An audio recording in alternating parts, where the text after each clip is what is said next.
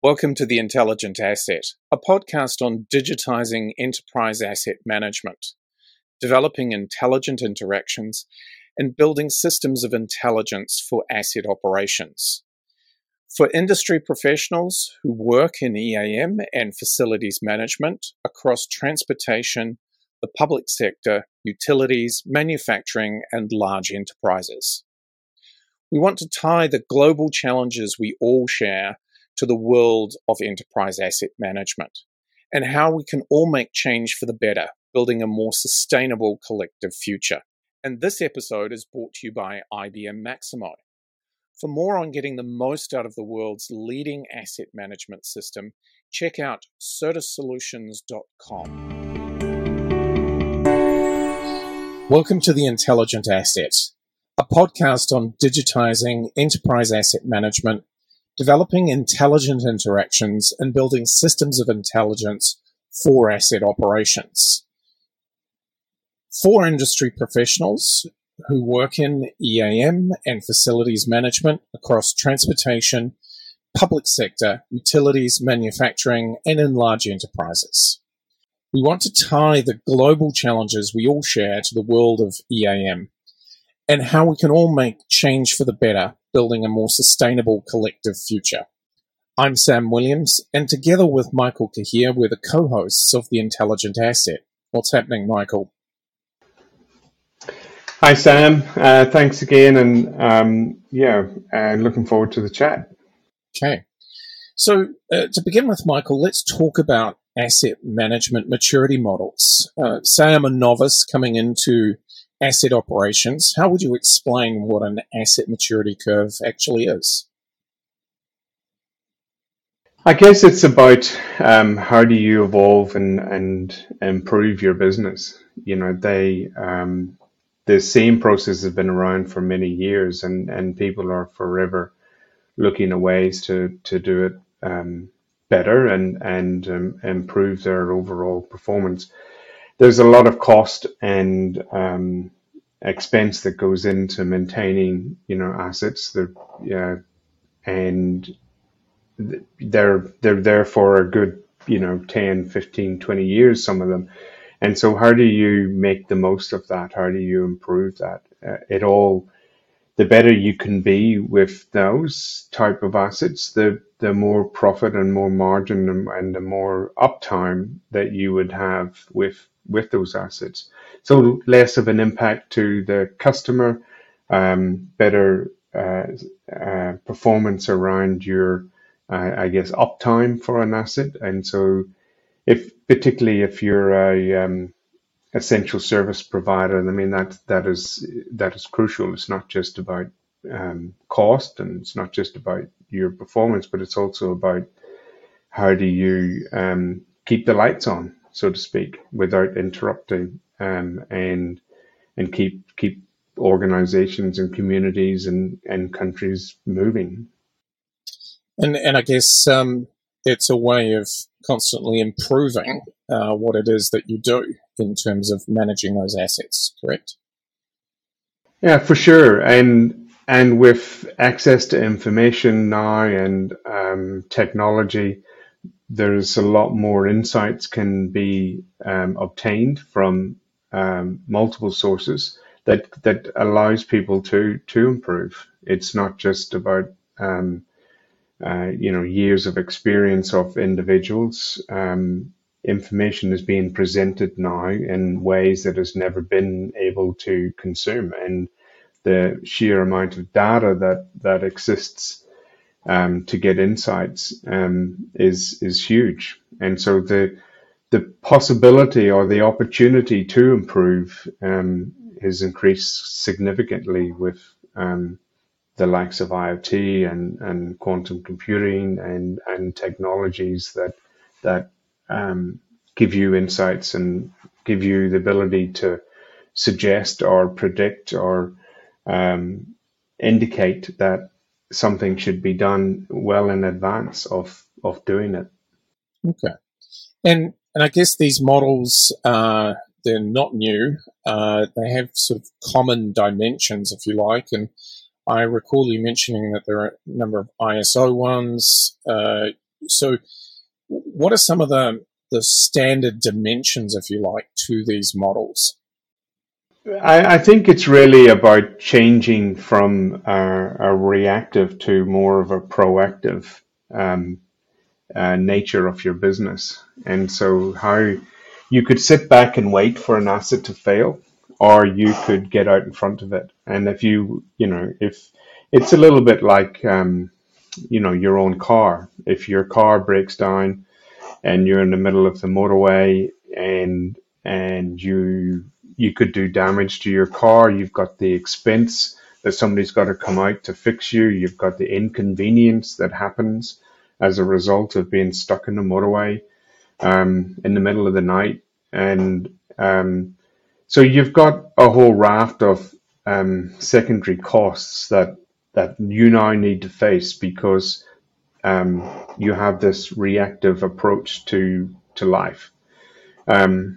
So the maturity curve is just saying, I'm not going to sit back and wait for it to happen. I want to be out in front of it. So I'm going to do regular maintenance on my car. I'm going to change my oil on a regular basis. I'm going to bring it in and get it serviced and get out in front of it so that all of the assets that we have, manufacturers provide them with specifications around, used X amount of times, they'll last for X amount of years. And so being able to be more proactive allows you to maybe extend the life of that. So the maturity curve is really about how do you take a business that is reactive to the world to maybe getting a little bit more organized. Maybe you're planning your work instead of it. You know that it's going to happen because your manufacturers are telling you that something's going to happen.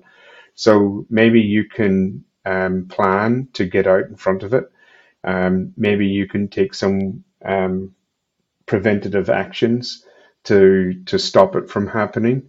And maybe you can even get to experience it that's around predicting that it's always going to happen because the manufacturer says that if you use it this amount of time and I've used it more than that, is it likely that it will fail sooner because it's being overused? And so that maturity curve is about how you look at your own processes, your actions, the way you treat your assets, and how can you get to that point where you've reduced your costs down to the minimum because the state of your business.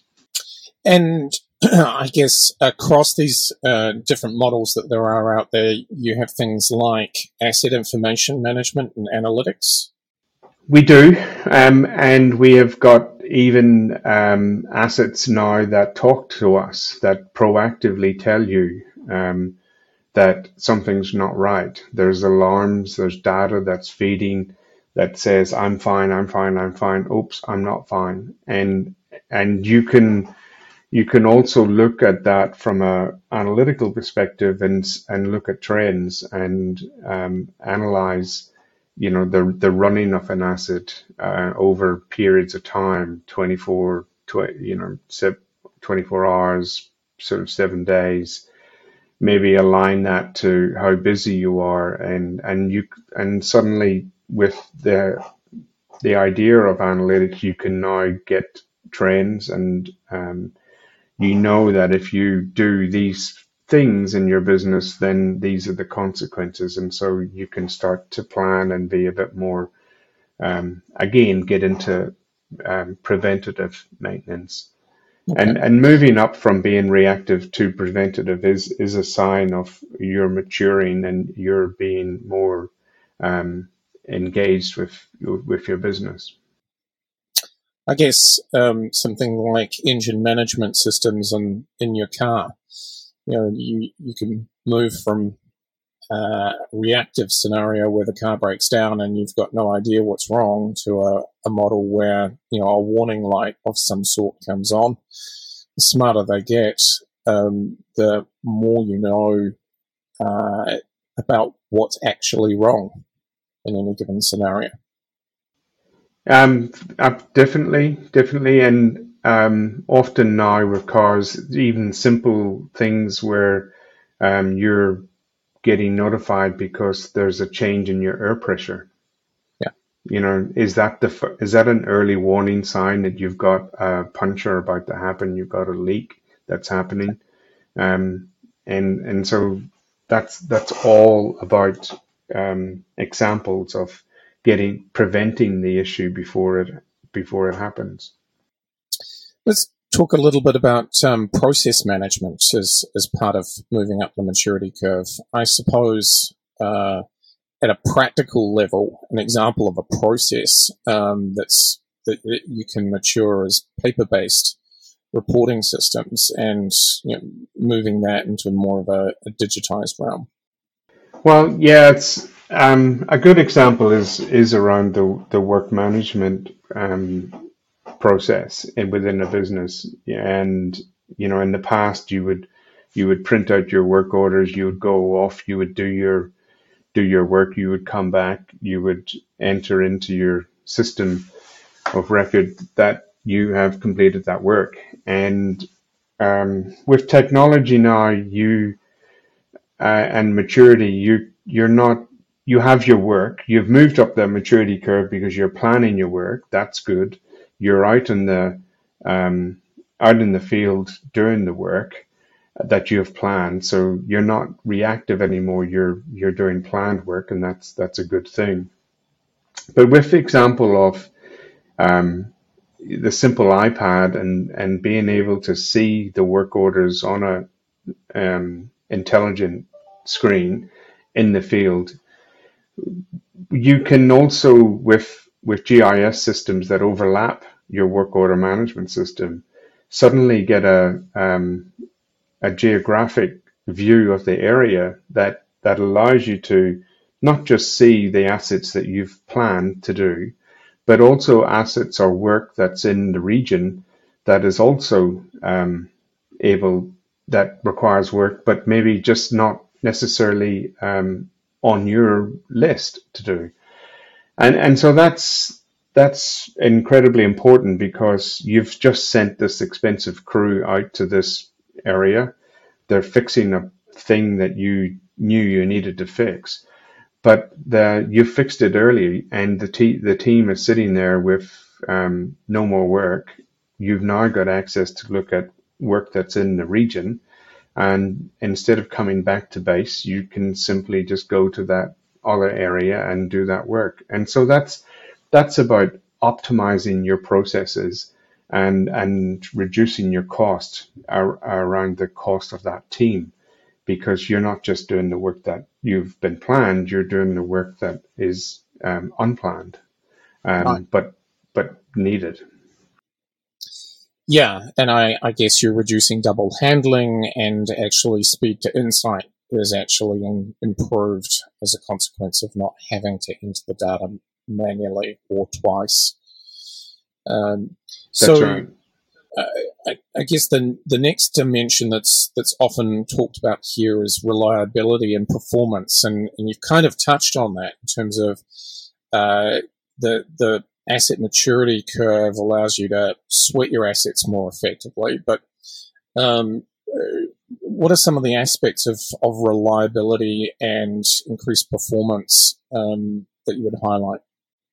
Well, it's also been understanding there are some assets that you don't mind that they fail, or they're less expensive when they do fail. There's some assets that you really do want to prevent them fail, because when they fail, they are expensive. So we often talk about sweating the asset, but sometimes just being able to replace it because they're not expensive quickly before they fail is just as good as any maintenance, and it's just simple as replacing it.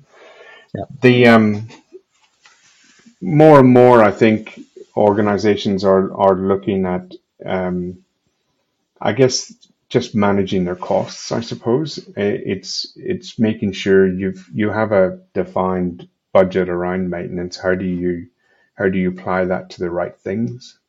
Mm-hmm.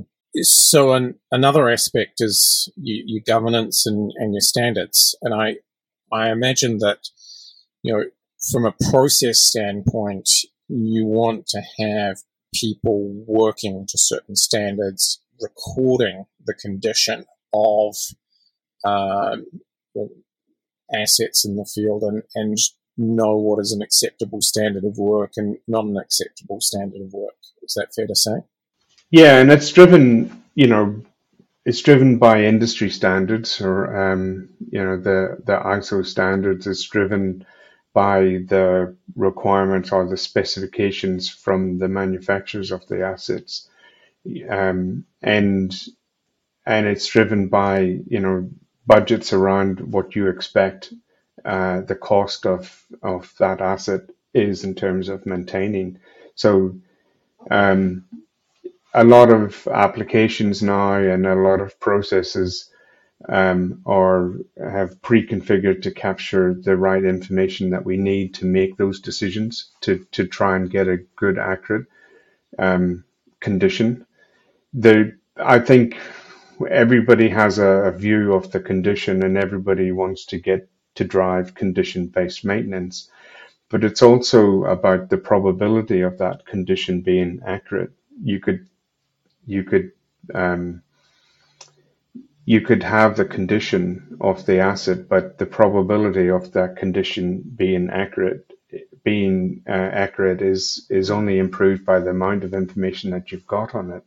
And so the more information you can have to increase the probability of something happening is huge. Okay. I guess one that people often overlook or don't pay as much credence to, especially if they come from a systems background, is your people and culture. And when we talk about cultures of safety, cultures of quality, is probably the single most important thing to be focused on, some would argue. Yes, certainly. And you do need to be able to move up that maturity curve in a safe way. But most of the work that is done, it's not just about capturing information at that asset. It's also each work order would have a safety plan. It would have steps that are done in a particular way, and also and I guess this is also about being able to move up that maturity curve. When we talk about organizations who send people out to do work in the field, you need to not only just have the equipment and the right the equipment to be able to do that effectively, and you're in the right location at the right time, but you also have to have the right skills, and you can't have this situation around where you're putting people into the field to do work, and you don't have all the skills in the team to do it. It's not just from a cost effective perspective. It's about, you want qualified people to do it who are skilled and are going to keep them safe. And you often sort of have a crew that goes out to fix an issue, and organizations look at the truck and the crew as a team that goes together, and you have to bring together those skills as well as the qualifications, as well as the tools to come together to be optimized. And so being mature at that process is that you've thought of all those things, you've optimized. The last thing you want to do is get out to do that work order and you realize you're not qualified to do it, or you don't have the equipment to do it. And then you have to then go back and back to the depot, reschedule, and you're just adding more cost.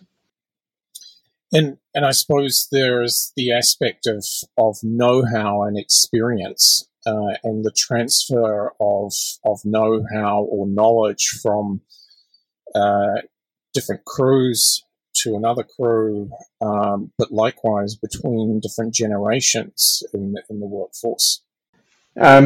Sure, and I think the experience comes in different forms. There's obviously the training and development required to I know how to fix this, but a lot of the intel and the experience is also coming from when to do it.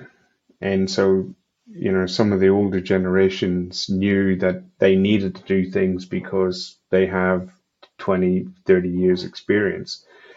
The newer generation don't have that. And so information and technology is giving them that insights. It's saying, this has got the potential to fail.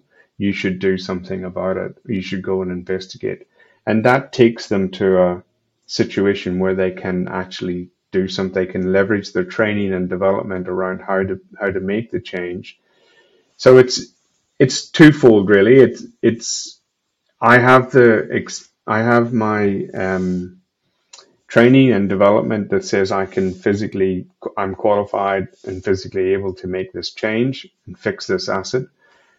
But it's the ability to get you into that place that you can do that and be optimized.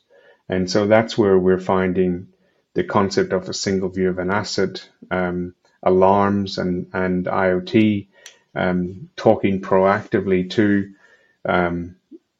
organizations to say, there's something wrong. My temperature is increasing.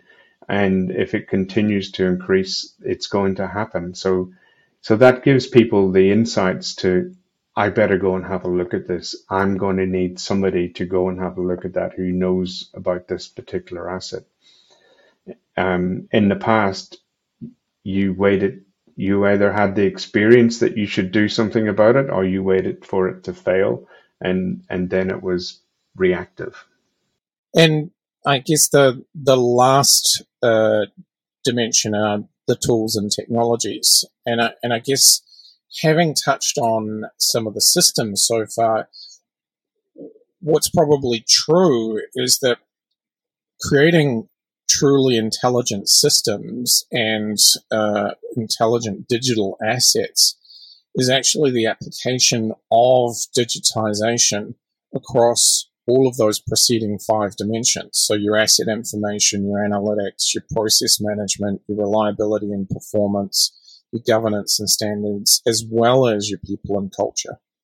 So, the aspect of digital transformation as it applies in asset management actually touches every part of the asset maturity curve. Is that fair to say?